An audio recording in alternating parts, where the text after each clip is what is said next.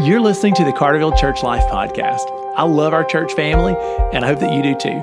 Our goal is that the episodes of this podcast would keep us connected and focused while we're scattered for our week on missions together. I hope that you're blessed by what you hear today.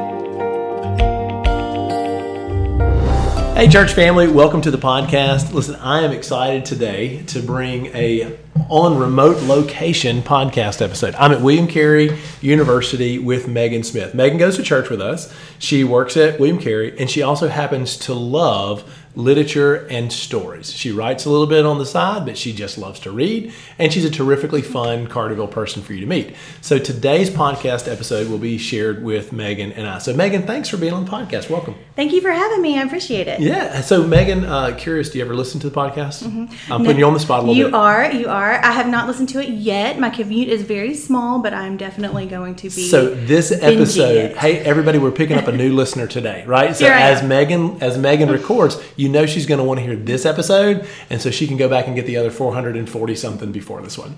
Wow, that sounds like a lot. It does. I want to tell you something funny before we do our podcast episode on reading the Bible better. And what I want to tell you is, Jesus accused the Pharisees of straining out gnats and swallowing camels.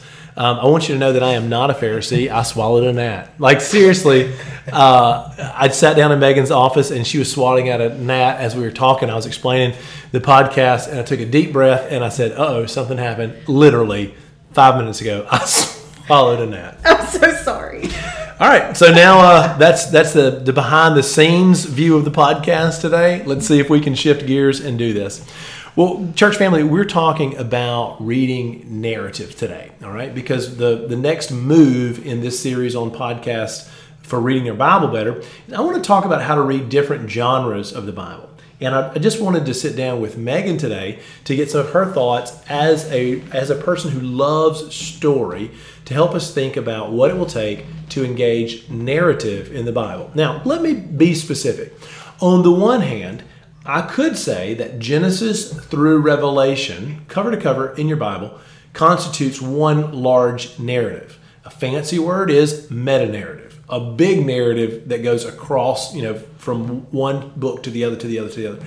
The meta-narrative, the big story of God, creating and then redeeming a broken creation. So I could tell you, that's one way to think about narrative. But the way specifically I'm thinking about narrative today is that certain sections of your Bible are specifically narrative material. They are story. For example, there's law material in Exodus. Well, that doesn't feel exactly like story. There's poetry in the Psalms. Doesn't feel exactly like story. There's letter material from Paul, Peter, or others, right? So I'm talking about those moments in the Bible where you're reading narratives. Noah and the ark, Joseph and his coat of many colors, off to Egypt, Moses and the Exodus. So Megan, that's your setup. So tell us, what are your thoughts about believers trying to read biblical narrative better? You have some convictions about this, don't you? I do. I think it's important to know kind of a little bit about how story affects you as well, like in your brain. It was neat to me that you'd done this thing, or this research, that you knew this. So yes. Tell us about it. So what happens in my brain? Yes. So what happens in your brain is, and Lisa Cron actually brought this to my attention in her book, Wired for Story. So this is not a new thing that Megan has researched and come up with.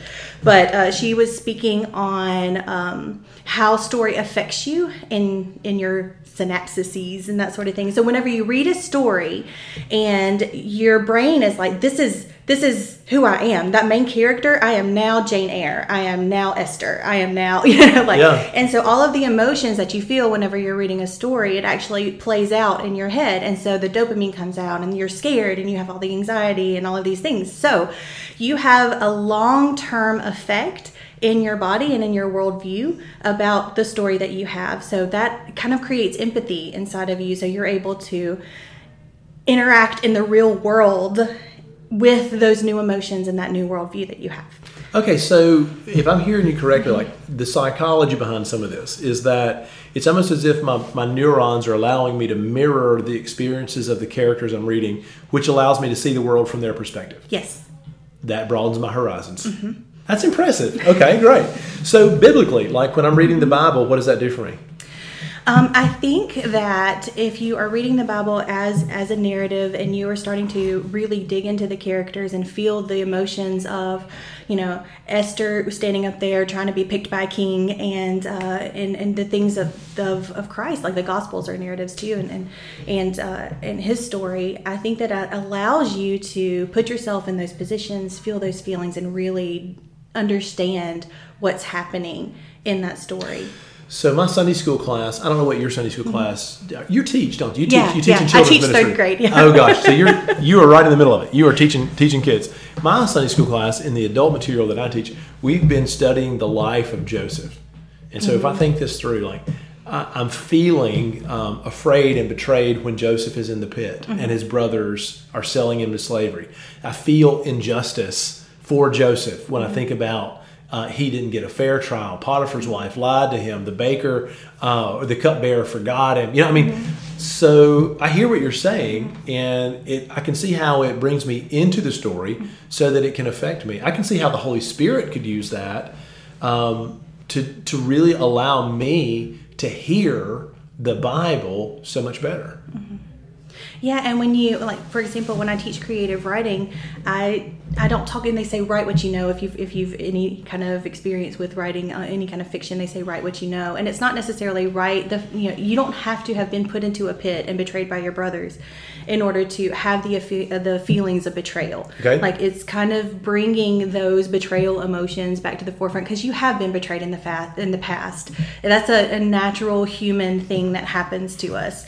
Being afraid of something is a natural human emotion that we all have. Yeah. And so you can bring yourself back to a place in time where you have had those feelings and have a communion with Joseph and create that connection with that story. I want people to read the Bible to have an experience with God and to be changed, right? I mean, I want us to walk away from reading the Bible not just knowing more stuff, but changed by Jesus and ready to follow him better. And as I'm thinking about what you're telling me, not only am I developing empathy for people that I'm going to interact with today, and my worldview is broadening to understand Jesus and God's world better, the movement of the Holy Spirit better, so that I can see things that I missed yesterday, care about people that I overlooked yesterday. The other thing that this does for me is like almost in reverse, right? In my Sunday school class, as we were walking that material, we had a good number of people that were thinking about times that they felt injustice towards them. They felt betrayed. And it was neat to be able to put yourself in Joseph's footprint to try to think, okay, well, if this was the track that Joseph was on and this is what God did next, how do I follow Jesus through this? It's almost like in reverse, right? That like I'm putting myself in the place of the character, not just so I can be empathetic with him in that situation, but almost so I can flip it around and look at myself and say, okay, God, well then how do I forgive my brother? How do I forgive my enemies? How do I overcome betrayal and not become so overwhelmed in it that I'm after vengeance for the rest of my life? Anyway, it's just kind of neat how that happens. Yeah, absolutely. And I think too that the narrative that you put into yourself is what's going to come out of you whenever you are dealing with real world situations. Yeah, good word. What gets in the way? Why do believers who worship with me, worship with you, why do our Christian friends, what comes in the way of us being able to encounter biblical narrative in a way that will change us?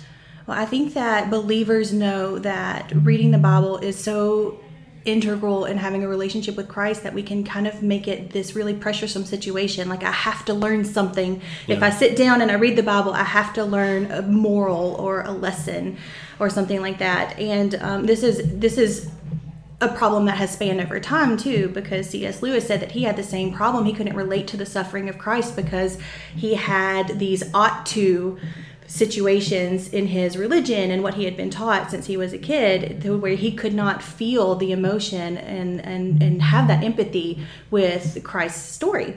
So that's one reason why he wrote the Chronicles of Narnia. And then Andrew Peterson, who wrote the Wingfeather Saga. Love it. Do you love it? So we read it too as a family. It's phenomenal. Yeah, I was crying on the couch a little bit as a dad. Did you expect the ending? I can't say much about the ending because I don't want to mess it up. No, for everybody. I didn't say anything. I did see some of it coming. We can talk off the mic in a minute if you want to. But I did see some of it coming as I was picking up the gospel themes. So yes, that, and also I was angry, and then I was like, oh, well, that makes a lot of sense on how it happened. But I was angry at first. We can talk later. But he said that he also finds that when he speaks to groups of people and about reading the Bible and that sort of thing, that we can lose something when we don't take those expectations off of the narrative part of the Bible. Right. So if I'm thinking about this, so C.S. Lewis is saying, when I would read about the sufferings of Jesus, because it's a religious passage about Jesus, I read it as if I'm supposed to be reverent and think these certain things, but that creates an emotive distance between me and this plot. So it might be that I'm reading whatever my favorite fiction book is, and I'm caught up in it. But then I'm reading the Bible, and I read it differently because I think it's a religious text. And I forget to get my head and my heart into the story so that I can feel it and experience it. To enjoy it. Yeah, good word. Yes. So I think one of the problems that we have in that is familiarity. In that we've heard preachers and teachers teach and preach the Bible most of our lives if we grew up in church. We've read the Bible ourselves, hopefully. And so we approach these texts with so much familiarity that we think to ourselves, I already know where this is going, there's a predictability. And it's like we can't let ourselves get swept up in it. And we probably should. We need to more. Yeah, according to C.S. Lewis and Andrew Peterson, that's where the change comes from. And also Lisa Cron, who is a secular author in the publishing world too. So she is saying things like, here's your logic, and without it being paired with emotion, we don't change ourselves. And that's exactly kind of what C.S. Lewis and Andrew Peterson saying too. Is like, we have this logic. We know we should be learning something. Yeah. We know we should be feeling sad or something. We know that we should be feeling a certain way.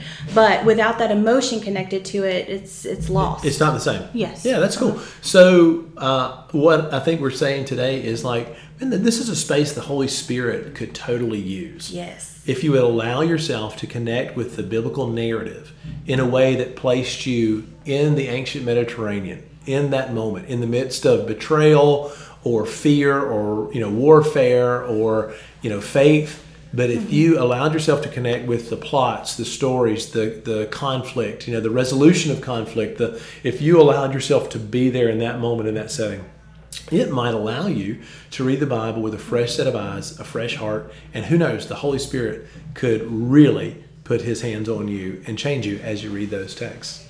I think that's a wonderful sum up. Awesome. Hey, Megan, thanks for making time for this podcast. I really appreciate you being a voice from the church on reading our Bible better.